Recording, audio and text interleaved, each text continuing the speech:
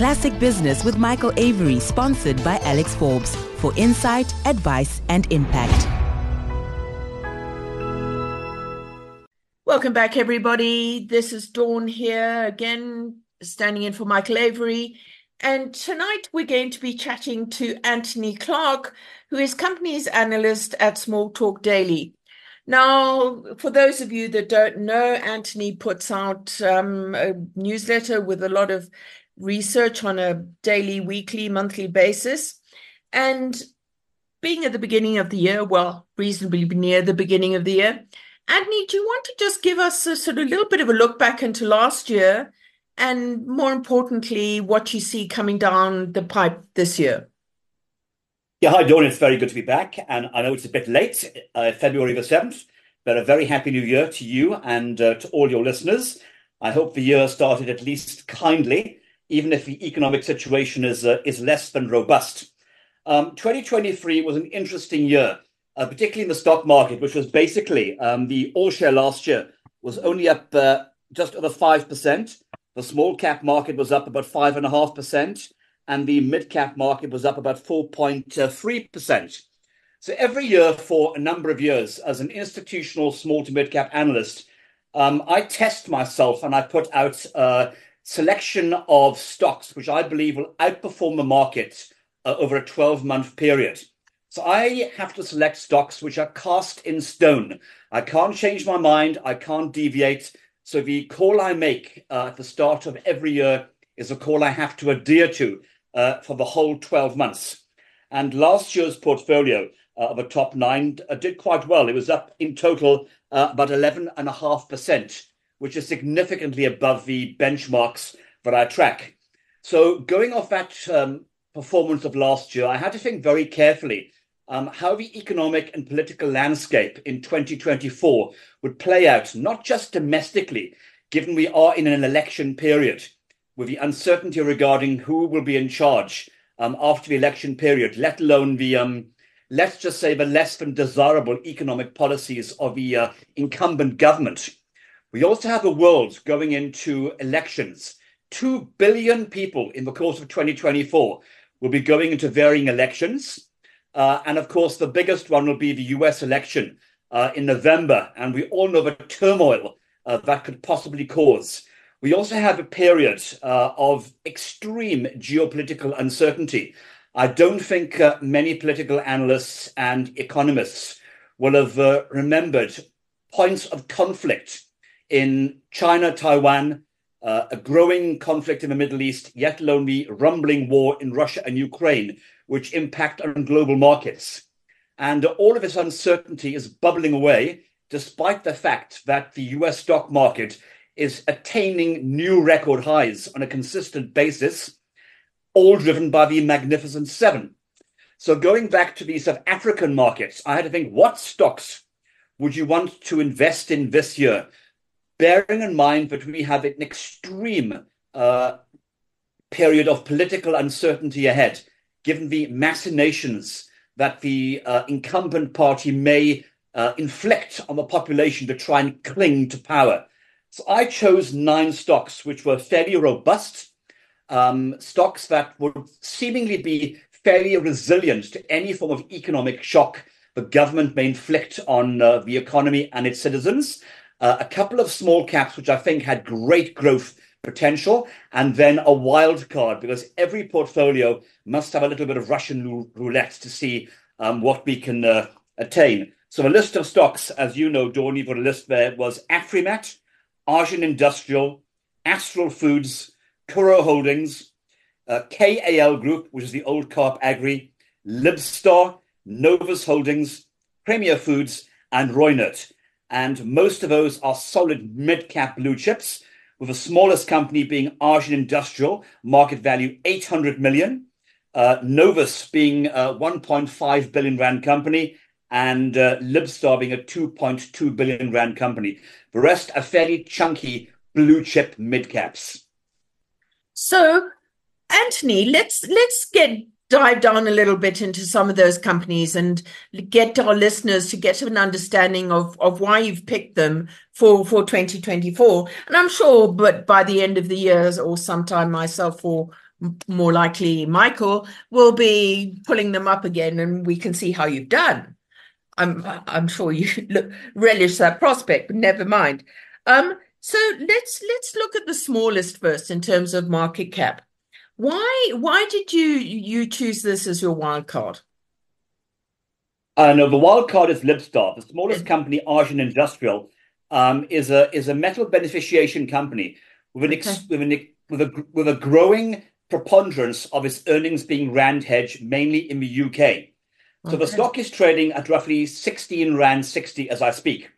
In my portfolio, it's up about 7.5% year to date, which again is significantly above the underlying gains we've seen so far in the small cap index, which as of yesterday was only up about 2.6%, with the mid cap and the all share year to date being actually down. Argent Industrial is one of the only small cap companies which has shown 12 consecutive periods of earnings growth. And it's still trading on a PE to my forecast of March 2024, which is 5 rand a share. It's on a P of just over 3 times. It's buying back its own shares at a rapid pace of knots. It just announced another 1 million share buyback today. It pays a nice dividend. It's a solid rand hedge, and its net asset value is 28 rand a share, with a share price trading under 17.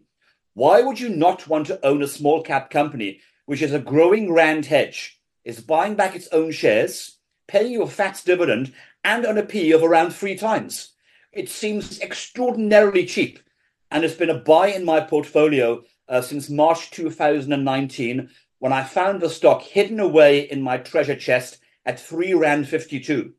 On a 3 or 4 year perspective, it is one of the best performing small caps in the JSE, which has mostly gone unnoticed by the larger institutions, much to their chagrin. I'm sure, and let's hope that they're not listening. So I noticed that Coro Holdings was a great stock for you last year, and you've got it in your portfolio again this year. Now, those school holdings or educational holdings have been problematic from time to time. What makes Coro different? Dawn, that's a great question. In 2023, for the first 6 months of the year, the market did not believe that education counters were the place to be, and they were fairly benign in their share price performance. I had a completely different tack. I first chose Coro in late November 2022 at 8 rand. The target price is 16 rand, and I was widely derided. I think people thought I'd drunk too much vodka that day. And then in early 2023, I chose it again in my top 9 stocks at 9 rand, again with a 16 rand price target. I believe that the private education sector was far more resilient than the market was giving it credit for. One, because we all know that any state-owned institution is basically falling in a heap. You name any state-run body in this country, and I don't think there is one operating efficiently, and that includes the tertiary and the secondary education system in this country, where tens of billions is thrown at the sector with very undesirable results. So I thought, if I was a parent, would I really want my child, if I could afford it, to be in the state system? And that proved to be true. In the middle of 2023, during the annual general meeting season of all the listed education stocks, which is Coro, Advotech, and Stadio, they came up with blisteringly good trading updates and organic growth scenarios. At that point, the shares were off to the races, and you would have made literally 30% return on your private education portfolio if you would have bought after the AGMs. So I thought that Coro would be a beneficiary of the increased trend of parents wishing to place their children into education facilities which would give them a good start in life. And Coro, like Advotech and Stadio, were great stocks. And Coro last year was the best performing private education sector. And I thought that trend and strategic analysis would roll over into 2024. And again, year to date, Coro Holdings is up around 5%, which again is significantly better than market performance. Now, another one of your holdovers from last year is Novus Holdings, where you made a decent 23.8% increase, but you obviously still see even more this year.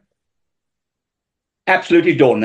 What we've seen again year to date is that Novus in the portfolio is trading at around £4.80, £4.90 the last time I checked, up just over 13% year to date, which again is the second best performing stock in my portfolio after Premier Milling, the bread company. Novus Holdings is basically in a transition.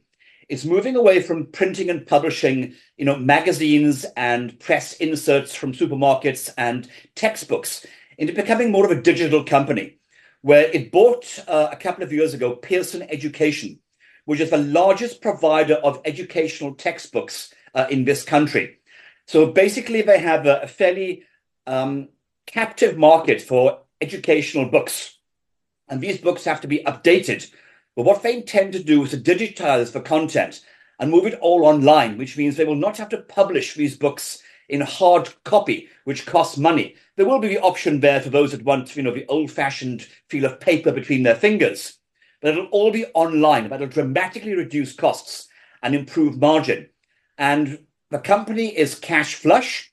It sits on 621 million rand of cash, net asset value of 7.20 rand, and in the last couple of weeks announced a special dividend of 50 cents a share, which makes 1.40 rand in dividends paid from this company literally in the last 2.5 years, which is not bad for a company which was trading at 1.40 rand when I selected the counter 2 years ago in April. So it's been a fantastic performer, and it's still trading, on my estimation, on a PE of less than 5. When it comes to your new stocks, which of those are your star? My star to date has been Premier Milling. That stock year to date is up roughly 14%. It was chosen at 62 Rand. It has been as high as 82 Rand in the last week or so, which was an enormous surge. At the end of the day, Premier is a bread company. It's the most efficient bread company in the country. It makes about 85 to 88% of its entire profit from baking bread. And bread is a basic staple. And as we all know in this country, the consumer is under the whip, but they still have to eat. And one of the most affordable basics in life is bread. And Premier Milling is adept at taking wheat, beneficiating it into varying products like flour and bread and other products, and making a very good profit on it. So last year, the company listed in March 2023, the stock was fairly range bound between 52 and 62 Rand. But I had a gut feeling that as its main input cost, wheat, was coming down, which it has done in the last few months by about 8 to 10%, and the fuel price was off its worst, because fuel is one of the largest costs in baking, heating the ovens, the proving ovens, etc., there would be some margin expansion possibilities in Premier Milling. I think the market is beginning to cotton on to that rise, excuse the pun on bread, which is why the stock has risen quite nicely in the last 5 weeks in my portfolio. And as I said, so far is the best performing stock in the Food Producers Index, and it has a market value of a fairly chunky 7.5 billion Rand. So when it comes to looking forward to 2024, I mean, we've got we know what stocks that you've picked for this basket, but what are the assumptions that you're making in terms of what markets are going to do and where they're going in the rest of 2024? Again, Dawn, a great question. My assumptions when I was putting this list together in December was because of the political and economic landscape, which we are all very familiar with in this country. And I don't think anybody who lives in this country is unaware of the challenges we face on a day-by-day basis. If it's no electricity or filtering water or potholes or political machinations. My job this year as an analyst was for capital preservation and trying to choose quality liquid stocks, which would enable my clients to sleep at night and hopefully outperform the wider market. To date, the stock is substantially above benchmarks. And I think the resilience of the stocks that I have chosen hopefully will mean that they are reasonably what I would call ANC and economy proof during the course of 2024. But again, we can never say that for sure, because we know as a country that political uncertainty in this country can be quite adept at derailing a market. But so far, touching some wood, the first 6 weeks has been quite positive, but one swallow does not make a summer. I still have to get this portfolio up until the end of December to be in positive territory. And I think the resilience and quality of the basket hopefully will stand me in good stead, no matter what political machinations the current government throws at us. And of course, another sort of 10 months is actually a long time when it comes to markets. Markets can grow and fall and back and forth in just 10 months. So, none of us has a crystal ball, but at least we understand that there can be some thinking behind it. And it's not just, sort of throwing darts at a dartboard. Thank you so much for your input, Anthony, there. It was really great for our listeners to get some insight into what a portfolio might look like for the rest of the year. That was Anthony Clark, Companies Analyst at Small Talk Daily, talking to us at Fine Music Radio. Classic Business with Michael Avery, sponsored by Alex Forbes, for insight, advice, and impact.